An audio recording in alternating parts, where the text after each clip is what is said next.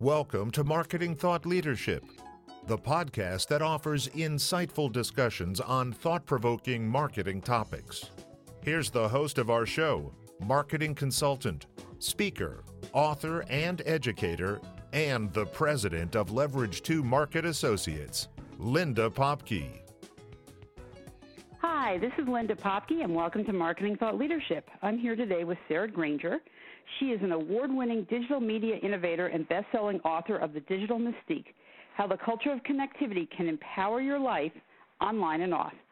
Sarah has spent more than 25 years building technology and media ventures.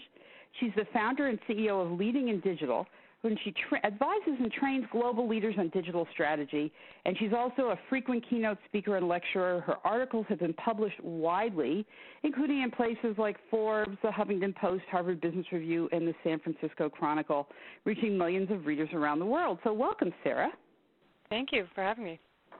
Wonderful to have you here. And I want to talk a lot about the whole digital aspect of marketing thought leadership, because we talk about marketing thought leadership in a very broad perspective. But how do you see this whole digital mystique influencing entrepreneurs and business owners and managers?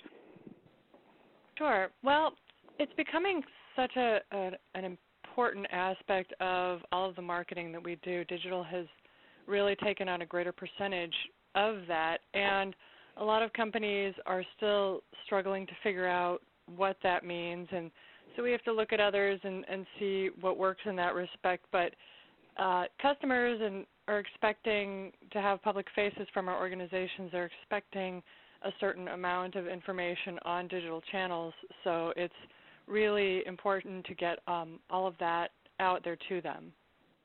So tell me, what do you think is most important in sort of creating this whole digital thought leadership? Where would you start? Well, it may sound trite, but I tell people that they do need to focus on the authenticity piece, because customers and users, they can tell when you're not being genuine about who you are and what you're trying to do. So making sure that there's a consistent, authentic voice coming from the leadership of the company talking about what you're doing and why you're doing it is really crucial to keep people engaged with the company. And beyond that, just listening and learning from your customers, clients, partners, constituents to find out what it is that they need and what they want from you. So it's funny, because in so many cases I find something that appears to be written by the leader of a company, yet it doesn't feel like it came from them at all. And what you're saying is it's more important that we get the real voice of the company leader than that we get a lot of quantity of material that is sort of ghost-written and not right. Yeah, that's what I've seen, certainly. And even if you get one really solid post from a CEO per year, that'll bring a lot more buzz than a consistent blog from, ghost-written by that person. But that said, the company still needs to have a consistent, ongoing voice. It just doesn't always have to be from the top level. It can be other people, as long as they're transparent about where the content is coming from. And it's pretty common. I'm actually researching ghostwriting for this purpose for an article, but it's become pretty commonplace to do that. But I think that the companies that are most successful are the ones who are pretty clear about who's writing what. Right. So we still need to communicate on a consistent basis, but we just don't want to pretend that someone is who they're not. So that makes sense. So you've been working in this a long time. I've known you for several years, and I know you've done this for quite a while. What do you see, because there's so much thought out there right now and so much discussion about digital and digital media, and yet I think there's a lot of misunderstanding. So what do you see that you've learned that perhaps some of the folks haven't gotten yet? What is still out there that we need to clear up or emphasize? There are a few things that stand out to me. One of them is the whole broadcast mentality. A lot of the time, and I think you go into this some in your book, Marketing Above the Noise, but just putting too much of the same content out there all of the time on every channel, it doesn't necessarily help companies, and a lot of them have translated this sort of traditional PR process into digital, and that doesn't really work. People are looking for a little variety. They're looking for some flavor, and they don't want the same message on each platform at the same time. And so having a little variety really helps. And I think some people are still I think there's a fear around how much you should really deviate from the process of approving information that you put out there. But when you take some chances and really pull on that authentic piece, it makes a big difference. And the other part that I have noticed the problem is there's such a focus on quantified data right now, but so this is sort of a flip example of the other one. Now everyone has all these detailed stats, and they're all really getting knee-deep in the data, but they're forgetting the old-fashioned qualitative data, the letters and the emails from people saying, this is what I want and this is what you're doing wrong. And so I'm thinking a lot of the newer so-called social media experts don't pay as much attention to the qualitative responses in the marketplace. And I think it's beginning to shift back where people are paying more attention to that, but that's the other area that I've noticed has not been emphasized so much. Yeah, I absolutely agree with you, because it's let's get everything out there and let's measure it and see how many clicks and how many likes and how many people linked on something or whatever. But we're sort of losing what are people really trying to say. So it sounds like we need to have a combination of quality and quantity to make sure that we're capturing all that good information, and that we are, as you mentioned, we're not just broadcasting to the world in general, but we have the ability to personalize and go out and really target our audiences and our communications. So what do you think businesses are overlooking? Because certainly everybody wants to have a digital strategy, a digital marketing, and digital media strategy. What do you think is missing in online marketing for many businesses? Well, I think that a lot of it has become very packaged and formulaic, and because we have the ability now to look at the detailed stats and we have the ability to do rigorous testing and evaluation, we're leaning so much on that again, we're not really having that fluid exchange and engagement with the customer, because people are repackaging, these exact words worked for us last year when we did this campaign. Let's try them again. Right. People know better than that. So, if I get the same message, there's a lot of creativity out there in terms of online engagement, and I really appreciate those companies that come up with unique campaigns, because it's becoming more difficult to do, frankly, to get people's attention online with the deluge of information we get. But, a great digital leadership strategy doesn't happen overnight. It requires a lot of thought, and just checking off the boxes, reposting the same content doesn't really work. So I just tell people to put the time into it at the beginning and come up with a really robust, rich strategy for engagement that involves more people, and the data absolutely is crucial, and we can find out so much from it, but not to push it too far, because there's always something missing in the data sets.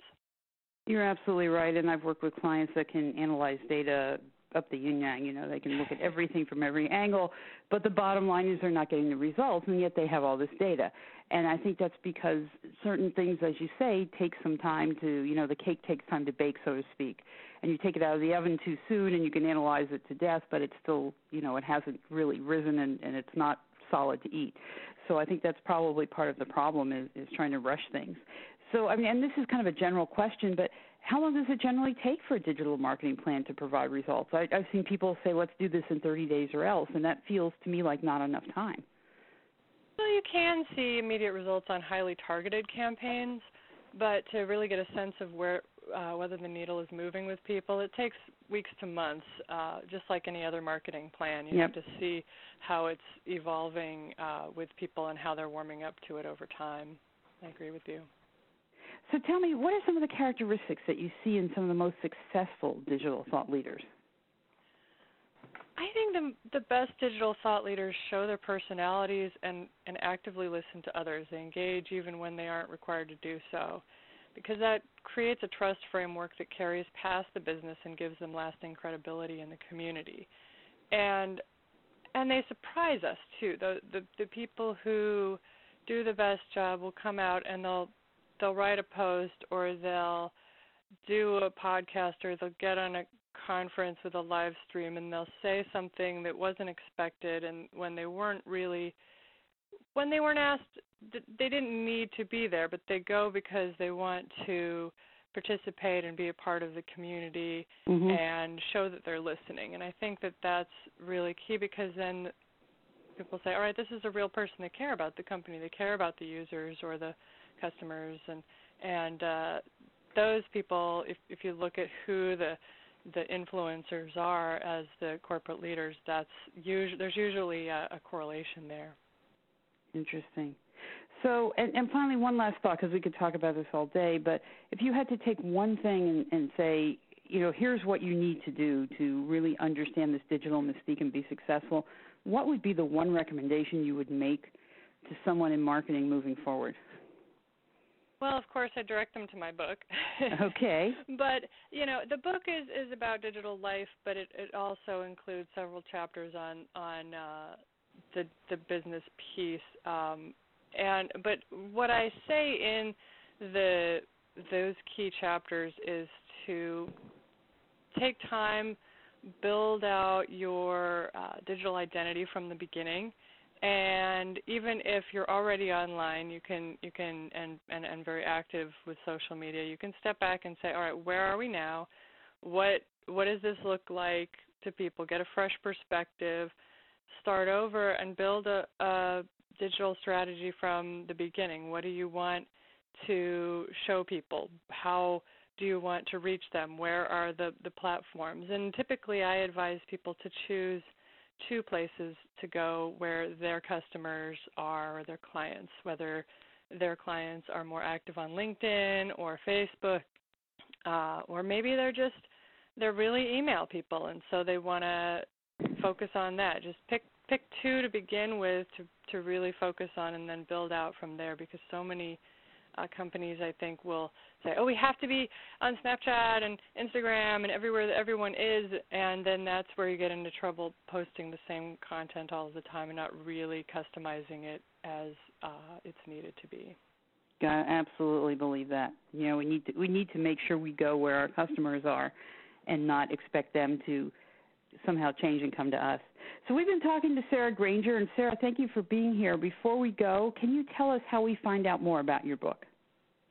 Sure. It's called The Digital Mystique, and you can find it more about it on my website at sarahgranger.com, Sarah, SARAHGRANGER, and it's also available on Amazon.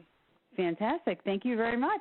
We've been here with Sarah Granger. She's the author of The Digital Mystique, How the Culture of Connectivity Can Empower Your Life Online and Off, and I want to thank you for spending time with us today.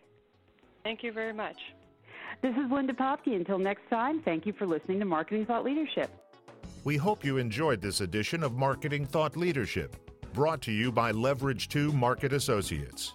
If you'd like to find out how powerful marketing results can transform your organization, contact us at www.leverage2market.com.